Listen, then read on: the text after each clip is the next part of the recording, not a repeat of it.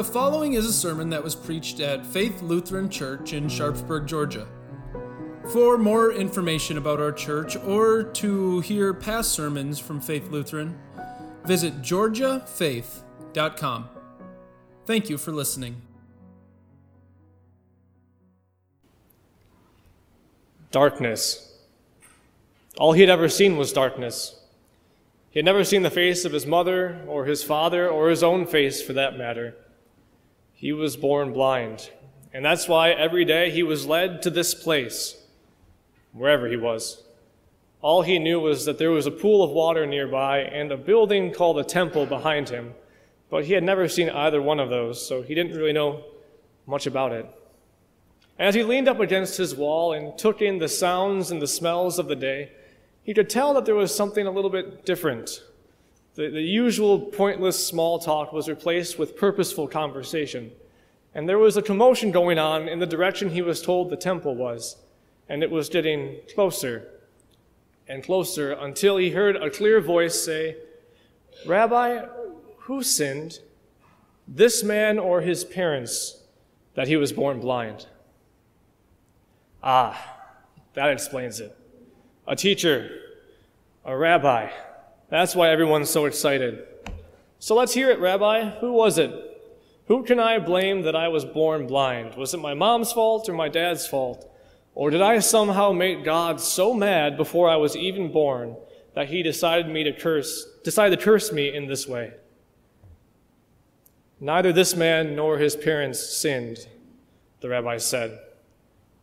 But this happened so that God's works might be displayed in him. Then the blind man heard someone spit, and the next thing he knew, someone was applying something to his eyes. He felt them, and it was clay. And then he heard the rabbi's voice. It was closer this time. "Go, wash in the pool of Siloam." He knew that pool. It was the pool that was close by. So in his blindness, he gingerly got to his feet and began to stumble his way toward the water. But even though his eyes were caked with clay, it seemed like he had already begun to see. It wasn't punishment. His blindness wasn't punishment. It's an easy conclusion to think that God works in a karma-like way, that good things happen to people who do good things, and bad things happen to people who do bad things, because that's what we would do, wouldn't it? We'd make sure that good things happen to good people, and that bad things happen to bad people, and that anyone who sinned against us would receive the punishment that they deserved. But what does Jesus say? It wasn't anyone's fault. Neither this man nor his parents sinned. God wasn't punishing him when he allowed him to be blind, nor was God somehow vindictive. No, Jesus says this was done so that the works of God might be displayed in him. These works are not ever the point, but the works of God never end in brokenness.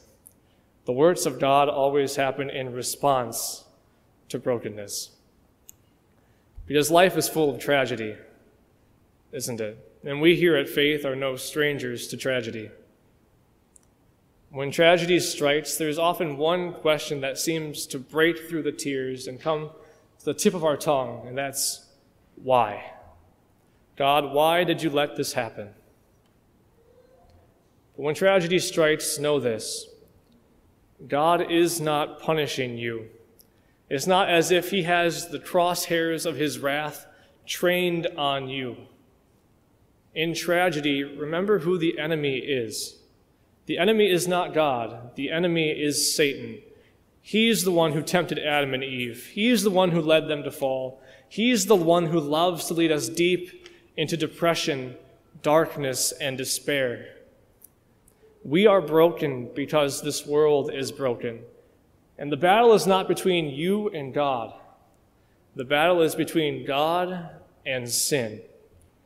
And that's why we can say with confidence that God is not punishing us in the midst of tragedy, because there is no punishment for sin left.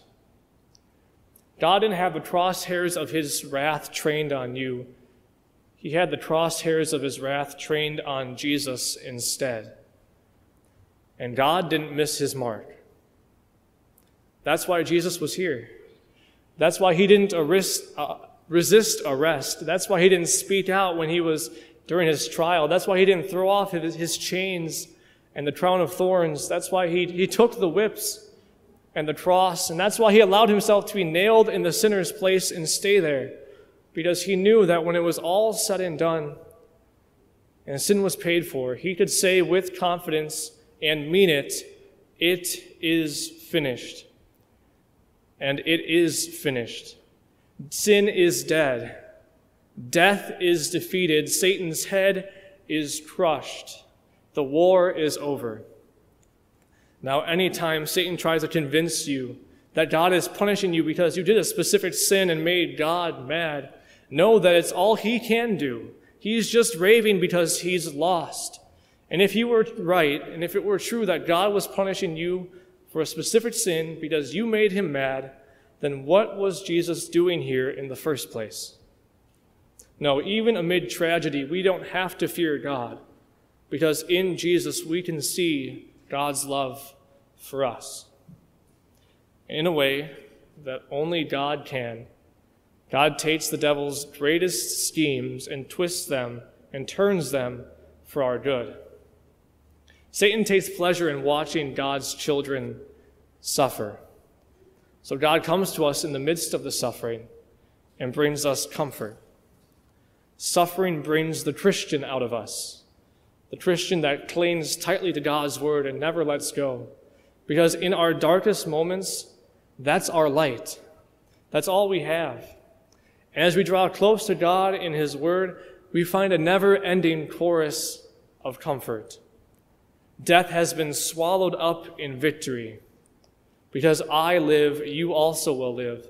Do not let your hearts be troubled. I am the resurrection and the life. In tragedy, in Jesus, it shapes us.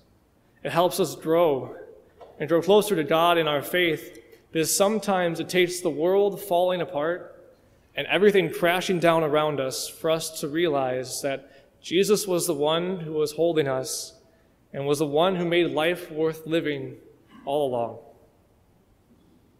After wandering in the darkness, the blind man finally finds the pool and washes away the clay. And with the clay goes his blindness. For the first time in his life, he can see. The man before the miracle is a great picture of the sinful world. Jesus calls sin darkness. But it's not like darkness when you're going for a walk late at night or when you're stumbling in your room trying to find the light switch at 3 a.m. No, sin is complete darkness. I don't know if you've ever experienced complete darkness before. The first time I did, it was on a cave tour. And one of the highlights of the cave tour was they led us to the deepest part of the cave, furthest away from both of the entrances, and without telling anybody, they shut off the lights. It was an otherworldly experience. You could take your hand and wave it in front of your face, and you'd have no idea that it was there. And very quickly, you lost all sense of time and all sense of direction. And no matter how wide you opened your eyes, there was nothing for your eyes to adjust to. You could try to see as hard as you wanted to, but it was just a void. Sin is complete darkness. There are many proofs of God's existence. If we look around this world, there is an ordered creation, and even our consciences testify that there is a God. But people can't see him because they are blind. People can't see because they are stuck in the darkness. It's as if God is being waved right in front of their face, and they can't see. And no matter how hard you try to see in the dark, if there is no light, it's impossible. In the same way, the only way that we can see when we're blind is for someone to open our eyes. And the only way that someone can see in complete darkness is if someone turns on the light. When the formerly blind man looked around, he tried to see who Jesus was, but Jesus was gone. It wasn't until later that Jesus found him. And he didn't only open his eyes so that he might see what Jesus looked like, but he also opened his eyes so that he would see Jesus as his Savior. Jesus shone the light of life into his heart, and he believed that Jesus was his Savior. And that's why Jesus calls himself the light of the world. He's the one who opens blind eyes. He's the one who scatters the darkness. He's the one who opens hearts and sends his Spirit so that we might believe that he is who he says he is, the Savior of the world. Because we too used to walk in darkness, but now we have the light of life. Jesus came into our hearts and gave sight to our eyes. And like the blind man, we only get our sight from one place, because there is only one name under heaven by which we must be saved. It is no mistake that you are a Christian. Just as Jesus personally healed the blind man, Jesus personally healed you. Just as Jesus made time for the blind man, Jesus made time for you. Just as Jesus used tangible materials to heal the blind man, he uses tangible materials to heal you. In baptism, he makes a public declaration that this person who is being baptized is my child. They are now part of my family. In the Lord's Supper, he gives you bread and wine and says, "Take and eat, this is my body. Take and drink, this is my blood poured out for you." So when Pastor says, "I forgive you all your sins," have no doubt that he is talking about you. Know for sure, because Jesus made sure that water was poured over your head in baptism, that you received his body and blood in, with, and under the bread and wine in communion, so that you would be absolutely 100% sure that Jesus' love is for you. As we go through life, because of Jesus' love, because of the light of the world who gives light to blind eyes, we don't have to walk around timidly like someone who is staggering in the darkness, afraid they're going to run into something. No, we can have confidence because Jesus didn't make a mistake when he called you to faith.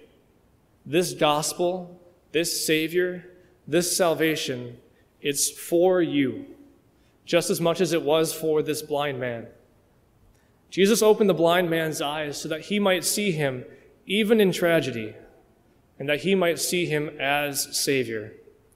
May God continue to shine the light of his love into our hearts, and may he continue to open our eyes so that we might see Jesus even in tragedy, and that we be always confident that Jesus is our Savior and his love is for you. Amen.